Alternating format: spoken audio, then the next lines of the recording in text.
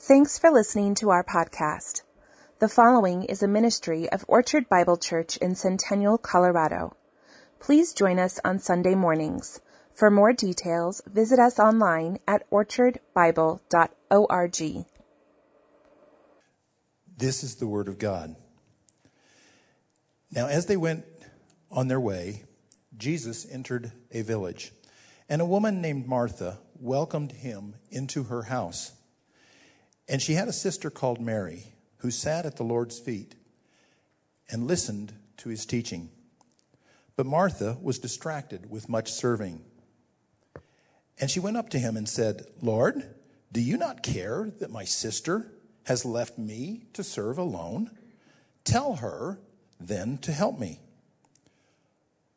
But the Lord answered her, "Martha, Martha, you are anxious and troubled about many things, but one thing is necessary. Mary has chosen the good portion, which will not be taken away from her."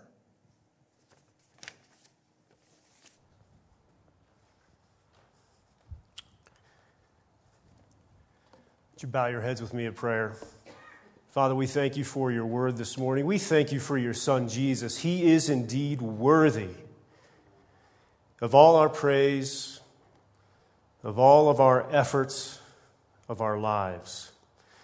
Lord, we want to see this morning and this year, we want to know in the deepest parts of our hearts that Jesus is better.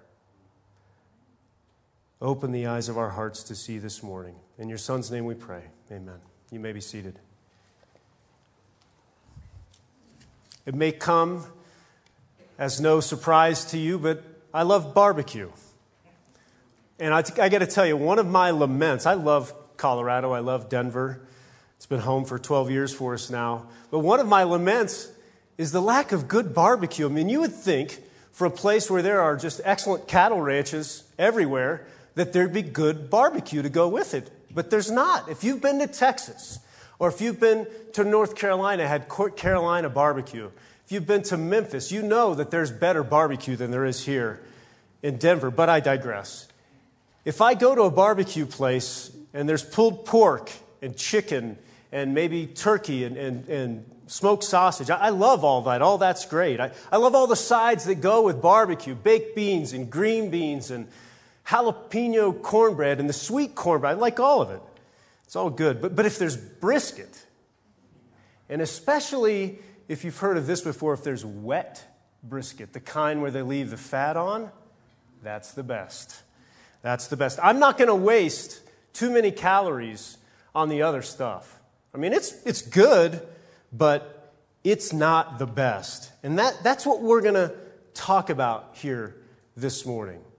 Giving up some of the good so that we can get more of the great. Now, this is going to be, for those who regularly attend here at Orchard, this is going to be a different kind of sermon. This is our, normally we preach expositorily through the scriptures. You know, we take a book, we go through that book verse by verse. We want to wring as much as we can out of that, understand what's happening, learn more about the Lord. How do we apply that to our lives? This morning is a little bit different, though. We're going to talk about our theme for 2021, which is Jesus is better. And so we're going to use this text here in Luke that you've seen, but there are a couple of other texts that I might reference along the way. So I just wanted to give you that heads up. So again, Jesus is better is our theme for 2021. Now, the next 3 weeks, cat's already out of the bag. You can see in your bulletins there. We're going to be in Habakkuk next week and the following 2 weeks after that. But then, for a good part, if not most of 2021, we're going to be in the book of Hebrews. And there are many themes, of course, but one of the preeminent themes of the book of Hebrews is that Jesus is supreme. He is better. That's what we're going to see this year in the book of Hebrews. There's a lot of reasons why Jesus is better. Without Jesus, we have no sacrificial lamb to atone for our sins. Without Jesus, we have no high priest who continually intercedes on our behalf with the Father. Without Jesus, we have no Savior who is tempted in every way as us and yet found without sin. Without Jesus, we have no Lord who loves us so much to give himself up to death and humiliation on the cross so that we might live. All of these things lead us to proclaim Jesus is better. And I think most of us here would say that. I don't think any of us would argue against that statement, that Jesus is better. But I think it would be helpful to just take a moment to think about the ways that Jesus is better. Or how is he better? Compared to what? Jesus is better than my career. Jesus is better than my family. Jesus is better than my church. Jesus is better than my money. Jesus is better than power. Jesus is better than my comfort. Jesus is better than predictability and routine. Jesus is better than new experiences. Jesus is better than my home. Jesus is better than being respected. Jesus is better than being intelligent. Jesus is better than being someone. Jesus is better than anonymity. Jesus is better than your spouse, fiancé, boyfriend, or girlfriend. Jesus is better than being well-liked, getting good grades, or going to a top university. Jesus is better than the approval of others. Jesus is better than maintaining appearances. Jesus is better than being authentic. Jesus is better than autonomy, choice, and freedom. Jesus is better than any achievement. Jesus is better than being productive or busy. Jesus is better than being in control.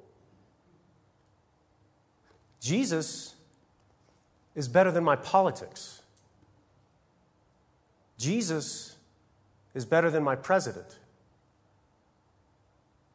Jesus is better than my country. All of these things are good things.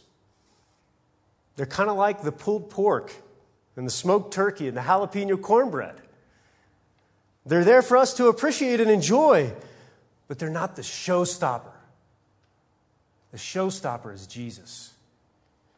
For life to operate properly in the way that God intended, so we can't just say that Jesus is better, we need to live that way. And so this year, as we move through Hebrews, among the many things that we'll be learning and remembering and relearning, we will come back to the idea that Jesus is better. Better than any other thing that we might try to elevate above him. But the question is, if Jesus is better, what can you do personally? If he's the best part of the spiritual buffet, how do we get as much as possible of him? Because Jesus is better, how then should we live? Now, I think some of us will immediately think of doing things. Give to the poor, love your neighbor, turn the other cheek, pray for your enemies. And we must be obedient in those commands, that's for sure. But we also need to tend to our inner lives. I can be outwardly obedient, but if my heart is left untended, that's eventually going to catch up to me. One of the analogies I love that I'll share from Paul Tripp, if there's a dead tree in my yard, an apple tree, I can go buy a bushel of apples and get a nail gun and walk out to that in a ladder and walk out and start nailing apples to the tree. And it'll look like that's a fruitful tree. But it won't be long until those apples rot and fall to the ground. And that tree never actually produces any real fruit.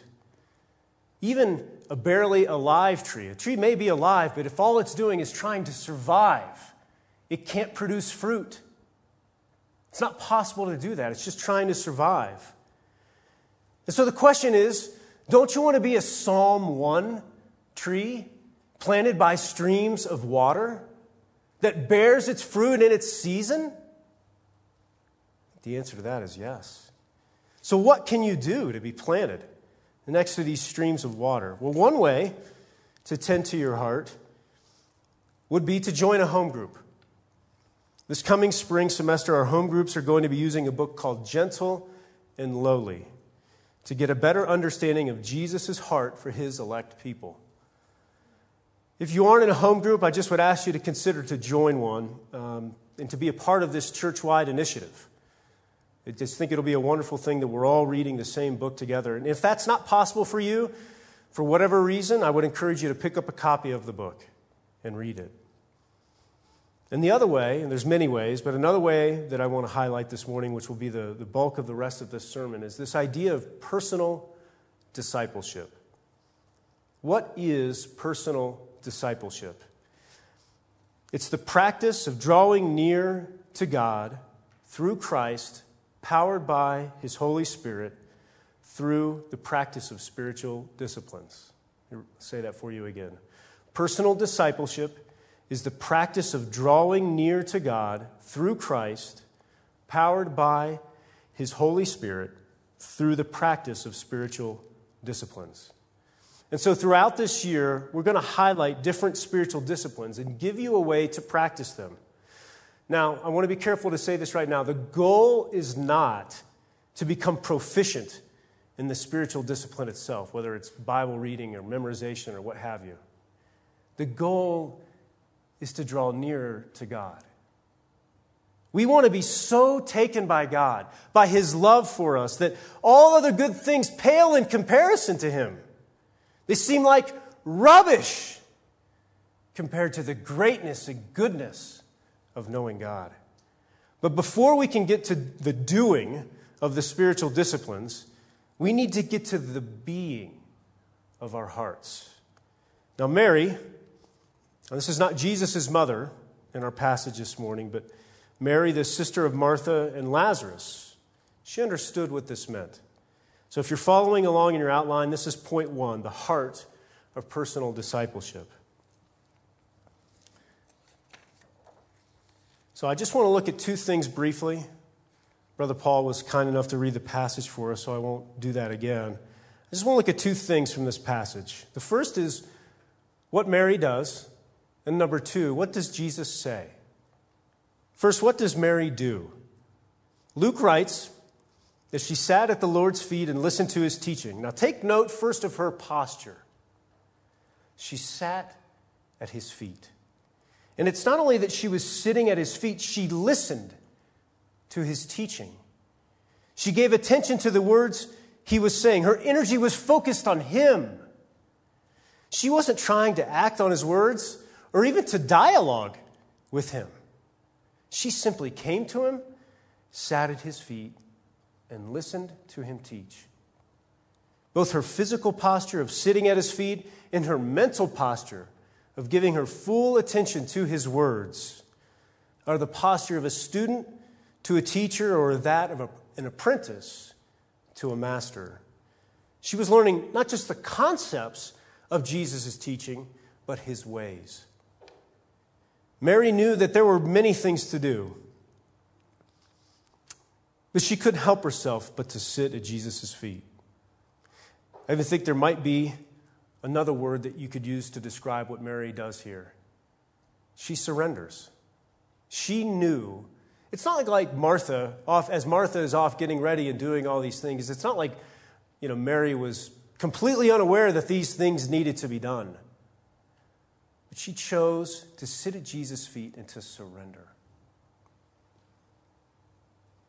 So that's what Mary does. But what does Jesus say? Well, first of all, Martha, the reason Jesus speaks is that Martha has actually interrupted Jesus in his teaching. Can you imagine that? Interrupting a king, let alone the King of Kings.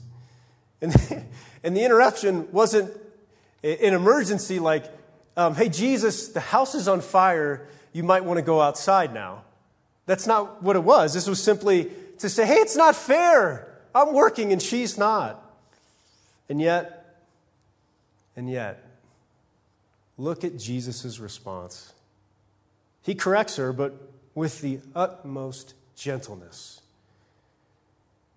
And I just want you to think for a moment. Compare this. This is one of the, I think, the beautiful things that we're going to see in the book, Gentle and Lowly. Compare this to how Jesus responds to those who are not his. How does he respond to the Pharisees? He blasts the Pharisees. You whitewashed tombs! But to those he loved, Martha, Martha. Gentle and lowly is our Savior. So Jesus says, Martha, Martha, you are anxious and troubled about many things, but one thing is necessary. Mary has chosen the good portion, which will not be taken away from her. Jesus says only one thing is necessary. Note that he doesn't say, Martha, what you are doing is bad. He doesn't say that. Instead, he just says that one thing is truly necessary. And that is what you see your sister Mary doing now. She has chosen the good portion to sit at my feet and to learn from me. And guess what else he says? It won't be taken away from her. It's been said that good is the enemy of great. Martha chose good things. She did. Serving, cleaning, making the meal, and so forth. But the good thing she chose was the enemy of the great thing that Mary chose. And to worship at Jesus' feet and to learn his ways by his teaching. So the question for us then is, how often do we choose what's good at the expense of what's great? Feasting on the greatness of Jesus, sitting at his feet to learn and worship, is what the inner life of the believer should be. This is what Jesus tells us in his interaction with Mary and Martha. This is the heart of personal discipleship, this posture of sitting and listening at Jesus' feet. So if that's the posture, that's the heart, what is the way of personal discipleship? It's widely acknowledged that Michael Phelps is the greatest swimmer of all time. He's got 28 Olympic medals. 23 of those are gold medals. 3 are silvers and 2 are bronze. He set the record for the most gold medals. He beat Mark Spitz. Mark Spitz had 7 gold medals. He set the record with 8 gold medals at the 2008 Beijing Games. I mean, really, if you think about it, his success transcended the sport. Between the Olympics, the World Championships, and the Pan-Pacific Championships, he captured a mind-boggling 66 gold medals, 14 silver, and 3 bronze over the course of 16 years.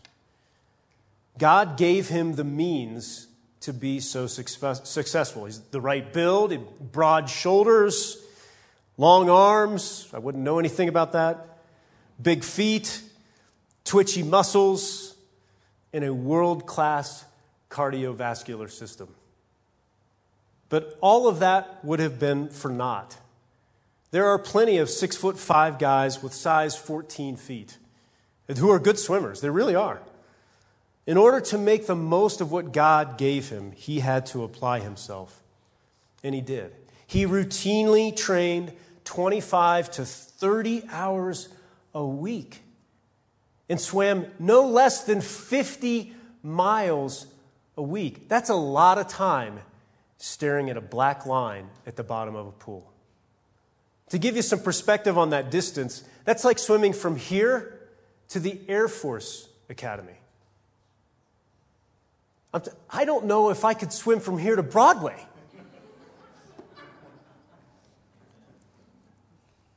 But here's the thing, his training wasn't just well, let me get in the pool and swim for 30 hours this week. His training was very specific and focused. He was always working on his stroke to make it more efficient. He was never, ever satisfied with himself. So here's the thing. What's true about Michael Phelps in the physical realm is true of the believer in the spiritual realm. God has given us the means to know him, and not just with head knowledge, but with heart knowledge as well. These tools, there are tools available to us to become more like him, to grow in godliness. We call these the spiritual disciplines, but we need to work at them. I like the way that the Apostle Paul, our brother Paul, said it in his letter to the Corinthians in 1 Corinthians 9, verses 24 through 27. He says, "Do you not know that in a race all the runners run, but only one receives the prize? So run that you may obtain it. Every athlete exercises self-control in all things. They do it to receive a perishable wreath, but we an imperishable. So, I do not run aimlessly. I do not box as one just beating the air." Michael Phelps didn't swim laps forever, pointlessly. But I discipline my body and keep it under control, lest after preaching to others, I myself should be disqualified. So then, how should we define our spiritual disciplines? How do they fit into this idea of personal discipleship? Well, Donald Whitney wrote a book called The Spiritual Disciplines for a Godly Life. And it's an excellent reference if you're curious about what the spiritual disciplines are, how to apply them more in your life. I would highly recommend this resource to you. This is how he defines the spiritual disciplines. The spiritual disciplines are those personal and corporate disciplines that promote spiritual growth. They are the habits of devotion and experiential Christianity that have been practiced by the people of God since biblical times. Now here's the thing. Spiritual disciplines are not an end unto themselves. They are a means to an end. Thinking that they are the end themselves, that they were the goal, that was the error that the Pharisees made. That was their mistake. They equated doing with godliness. They equated that the activities of scripture reading and prayer and tithing and fasting, that those are the things that made them holy and acceptable. But that's not how it works. I can go out for a run this afternoon, but that doesn't make me fit. However, regular running creates the right conditions for my heart and my lungs and my legs to be fit. In the same way, the spiritual disciplines create the fertile soil whereby God can transform us. But we must be careful. We are sown, and this is important. I think in the history of the church, there's been, I think, hesitation around the spiritual disciplines, concern around works-based salvation and these kinds of things. And I'll address that a little bit more in a minute. But it is important that we are watching our focus as we think about spiritual disciplines, as we tackle these things in 2021 as a church. We're so prone to focus on right behavior, and we lose the focus on right hearts. This is how Dallas Willard puts it. The external manifestation of Christ's likeness is not, however, the focus of the process. And when it is made the main emphasis, the process will certainly be defeated, falling into deadening legalisms and pointless parochialism. That is what has happened so often in the past. And this fact is a major barrier to wholeheartedly embracing the spiritual disciplines in the present. So the potential for error, for legalism, for behavioral modification, for nailing apples to your tree, as opposed to a changed and a transformed heart, it's real. That danger is real. But it should not prevent us from putting forth the effort. More on that in a minute. Back to the spiritual disciplines. How do they work? How do they work?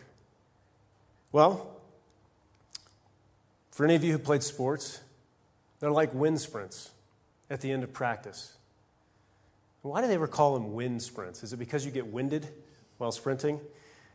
They're like wind sprints, though, at the end of practice. How often in your sport, if you played a sport, did you ever run 50 yards in a straight line?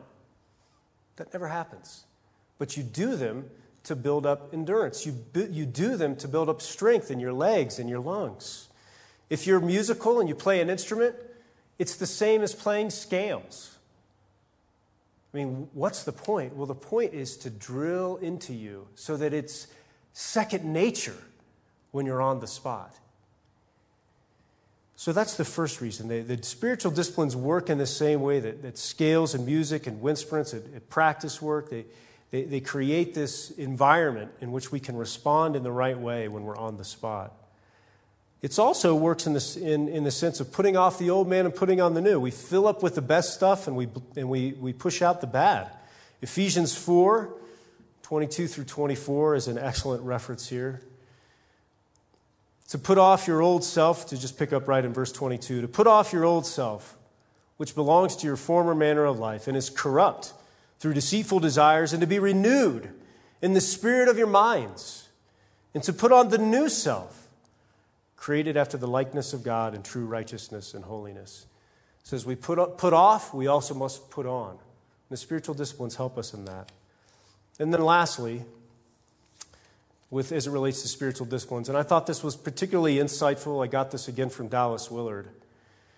They can create the space for us to recognize sinful attitudes in our hearts and even just the deceitfulness of our hearts. Here's how he said it. Your mind will really talk to you when you begin to deny fulfillment of your desires, and you will find how subtle and shameless it is. For example, our righteous judgments on others may, as we practice solitude or service, be recognized as ways of putting them down and us up. Our extreme busyness may be revealed as the inability to trust God or unwillingness to give others a chance to contribute. Our readiness to give our opinions may turn out to be contempt for the thoughts and words of others, or simply a willingness to shut them up. So it gives us that opportunity. So that's how they work. So what are the spiritual disciplines? Well, we're going to, again, highlight some of these. We won't be able to do all of these this year as we go through the year. We'll highlight some of these, encourage you to do them. But here are just a brief list, and you can go out and see there are different lists. But this is from Donald Whitney's book.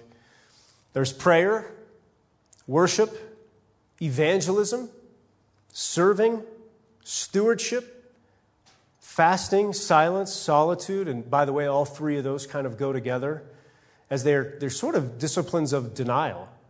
When you fast, you deny yourself food. In silence, you deny yourself the ability to listen and to speak. It's solitude of social interaction. There's journaling. There's fellowship. The first spiritual discipline, though, which I have not mentioned yet, and it's the first one that we'll focus on this year, is Bible intake. We start with the Bible because there is nothing more important for the spiritual life and growth of a believer. In the Scriptures, we find that God has revealed himself to us. We find his power in creation. We find his redemption to the fall of man in Jesus. We find his restoration of his rightful rule in the new heavens and the new earth. We find that from the fall of Adam and Eve to the coming of Jesus, that his promises are sure and true. We find that his sons and daughters of Adam and Eve, we, like them, fall short of God's law and are by nature rebels against God. In his Scriptures, we find that in his infinite love, he does not excuse our sin and rebellion, but instead makes a way for it to be dealt with through his Son Jesus, and specifically by his death. In the Scriptures, we find that we must repent and trust not in our own righteousness to make us right with God, but in Jesus' death and righteousness to make us right. In the Scriptures, we find that there are ways to live and not live which please God. And here's the thing, none of this information can be found anywhere else. It is only available in the Bible. Don Whitney puts it simply, the most transforming practice available to us is the disciplined intake of Scripture. And doesn't that really jive with Romans 12:2? Be renewed by the transforming of your mind. So what are the different forms of Bible intake?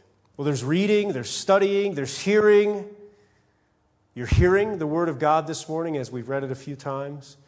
There's memorizing, which, oh, by the way, is not just for little kids.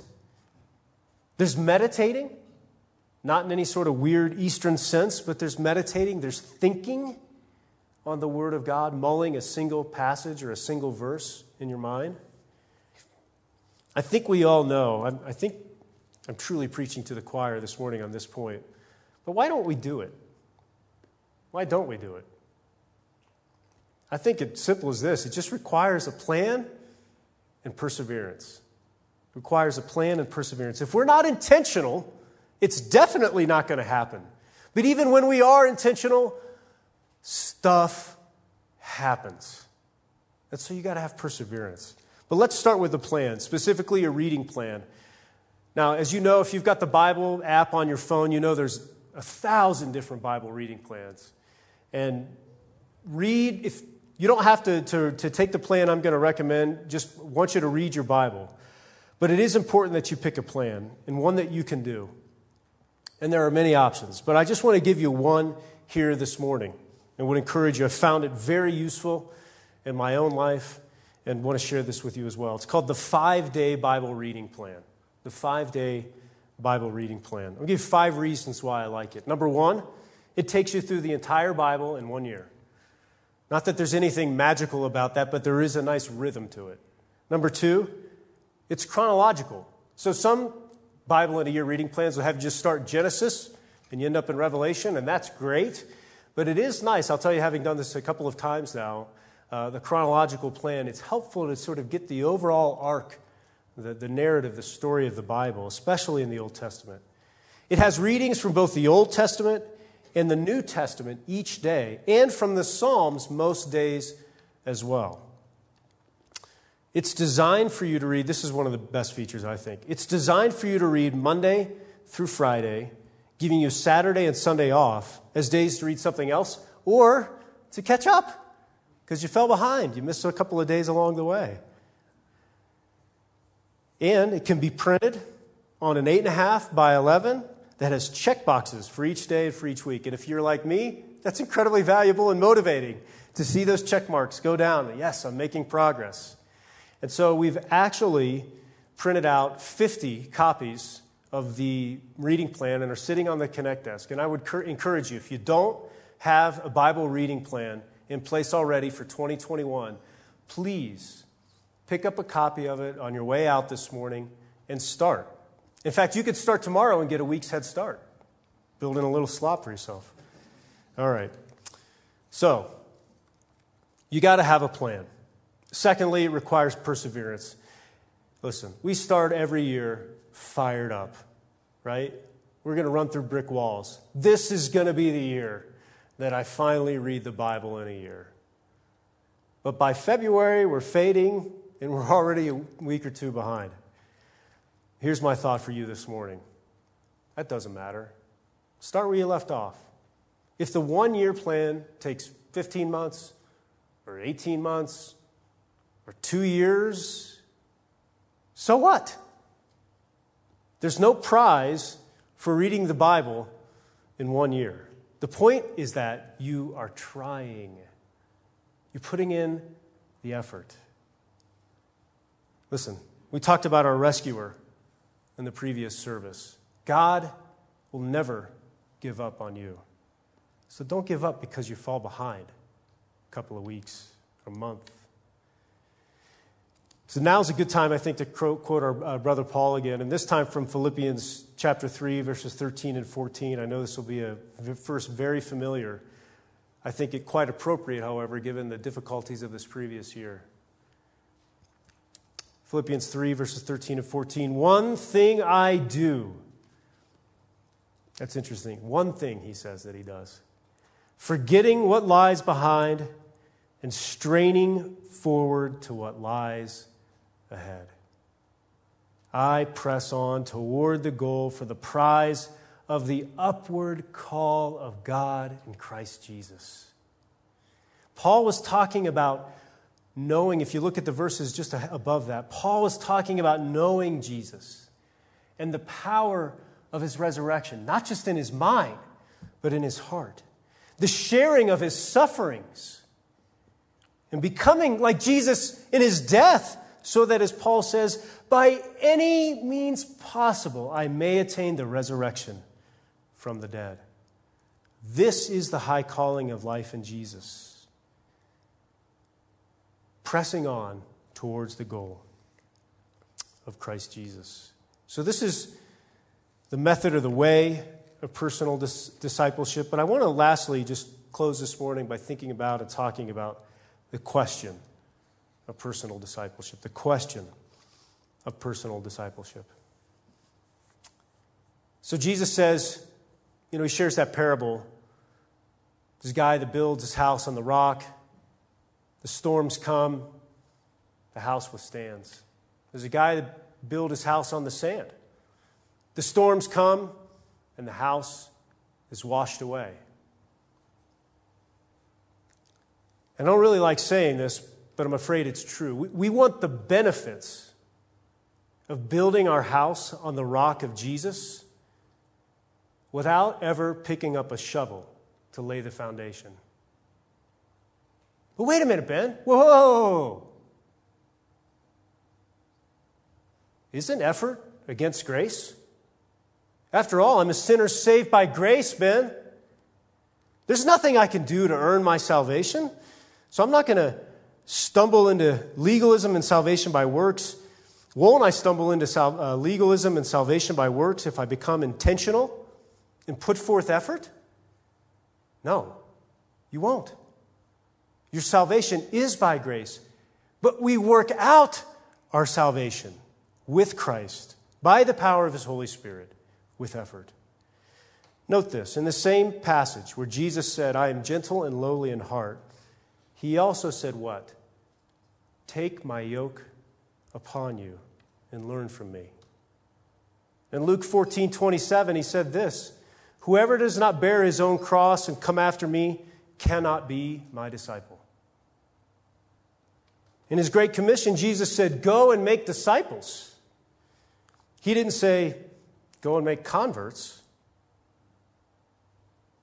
He calls us to discipleship.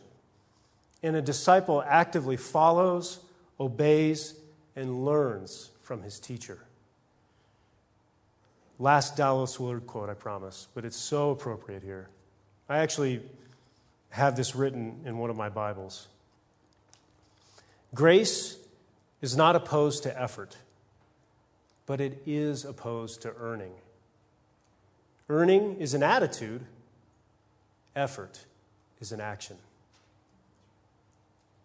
My fear is that we have come to Christ for salvation and for the benefits of being a part of His family. And there are wonderful benefits of being a member here at Orchard. But we have not come to Him to be transformed into His likeness. We think salvation is easy. Transformation is hard. And so we try to take the former without the latter. But it doesn't work that way. We read His words about discipleship and think they are only for those who are really serious about their faith. That's like for the elders and for the people leading Bible studies and stuff like that. But they are commands that Jesus gives to all His believers. Take my yoke upon you and learn from me. Take up your cross and follow me. Choose the good portion and sit at my feet. And not only is it a command to be a disciple, not only is it a command, but if we go back to the song that we sang just before I came up here to preach, He is worthy of our discipleship. Jesus is better. But we are forgetful. And we must be reminded. This is why the Lord's Supper is so critical to our spiritual growth. If you're here this morning and you're a regular attender in this service, but you only come to the Lord's Supper every now and again, please, I beseech you, come to the Lord's Supper and be ministered to. Grow in the grace of remembering Jesus' death and resurrection on your behalf. Because here's why. The more we recognize His love and sacrifice, the more we want to love and serve Him. It comes naturally out of us. J.D. Vance wrote a memoir called Hillbilly Elegy. It's about his experience of coming up from poor roots in southwest Ohio and the hill country of Kentucky. Now, I can't give a full endorsement of the book due to the language, but it is an excellent story.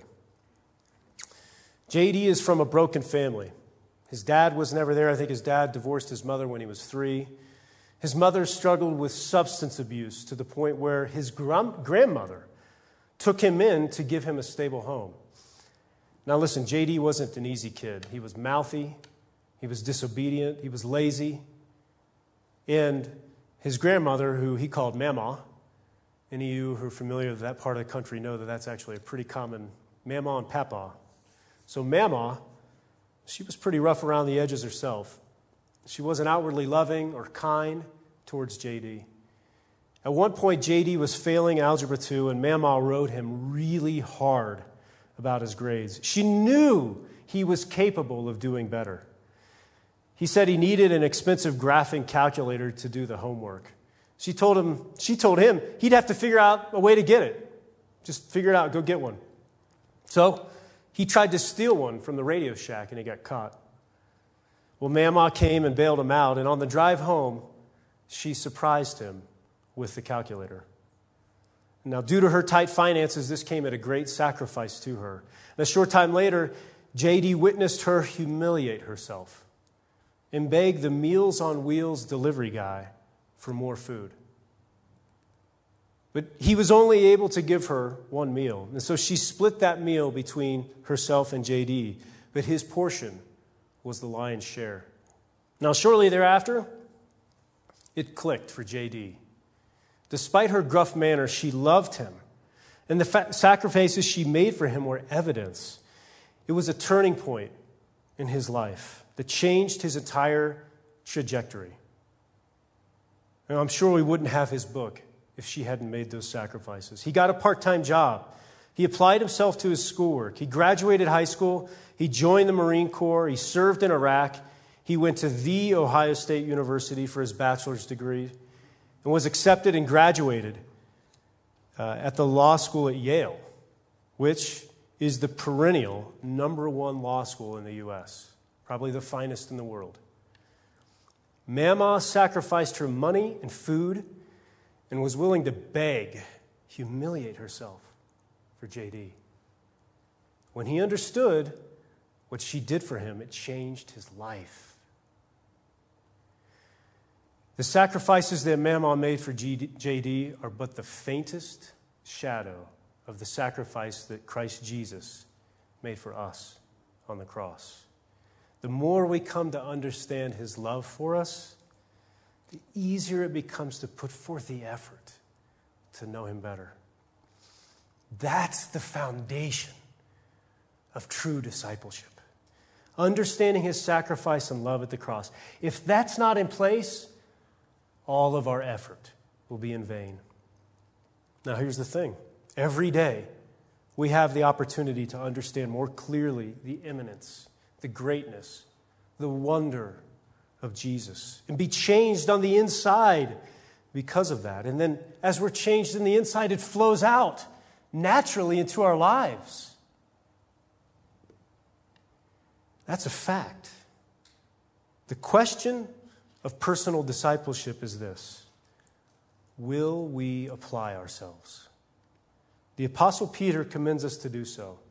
If you have your scriptures open, I would ask you to read along because I want you to see these words for yourself. This is 2 Peter chapter 1, verses 3 through 11. If you're not sure where it is, it comes after 1 Peter.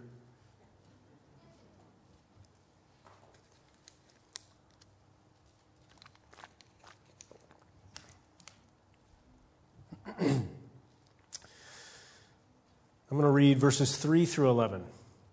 His divine power has granted to us all things that pertain to life and godliness through the knowledge of him who called us to his own glory and excellence, by which he has granted to us his precious and very great promises, so that through them you may become partakers of the divine nature, having escaped from the corruption that is in the world because of sinful desire. For this very reason, make every effort to supplement your faith with virtue, and virtue with knowledge, and knowledge with self-control, and self-control with steadfastness, and steadfastness with godliness, and godliness with brotherly affection, and brotherly affection with love. For if these qualities are yours and are increasing, they keep you from becoming ineffective or unfruitful in the knowledge of our Lord Jesus Christ. For whoever lacks these qualities is so nearsighted that he is blind, having forgotten that he was cleansed from his former sins. Therefore, brothers, be all the more diligent to confirm your calling and election. For if you practice these qualities, you will never fall. For in this way there will be richly provided for you an inheritance into the eternal kingdom of our Lord and Savior, Jesus Christ. Amen. I want to finish by saying this. I know a special word actually for mothers this morning, especially young mothers, but really all mothers with kids still at home. This may feel like, are you kidding me? I'm already totally buried. I'm barely getting through every day as it is. And you're telling me that I need to do more? And all I would say to you is this. To all who are burdened, whether it's the weight of tight finances, marital challenges, struggles with children, lack of work, poor health, difficult children, Jesus says, come to me. To all who are burdened serving the good things of life, he says, come to me and I will show you the best thing in life. To those who are buried under the burden of mental illness, he says, come to me. To those who are heavy laden under the burden of sin, he says, come to me. I will teach you to repent and take up my yoke and learn from me. When you are buried under the weight of life, whether it's due to circumstances outside of your control or due to your own sin, the call to personal discipleship may seem overwhelming to you. But that's exactly who Jesus is calling. That's the moment when you need him most. So come. He said, all who are weary and heavy laden, come to me. And what? I will give you rest. If you want to know rest from your burdens, set down your yoke and put on the yoke of Jesus Christ and learn from him. Please pray with me. Father, we thank you that you have given us such a good Savior, Jesus. Lord, we're so thankful for him. Lord, we just want to draw near to him.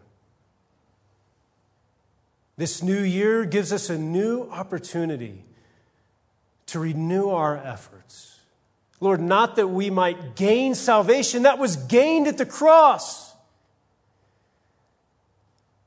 but that we might know you better, that we might build our house on the rock,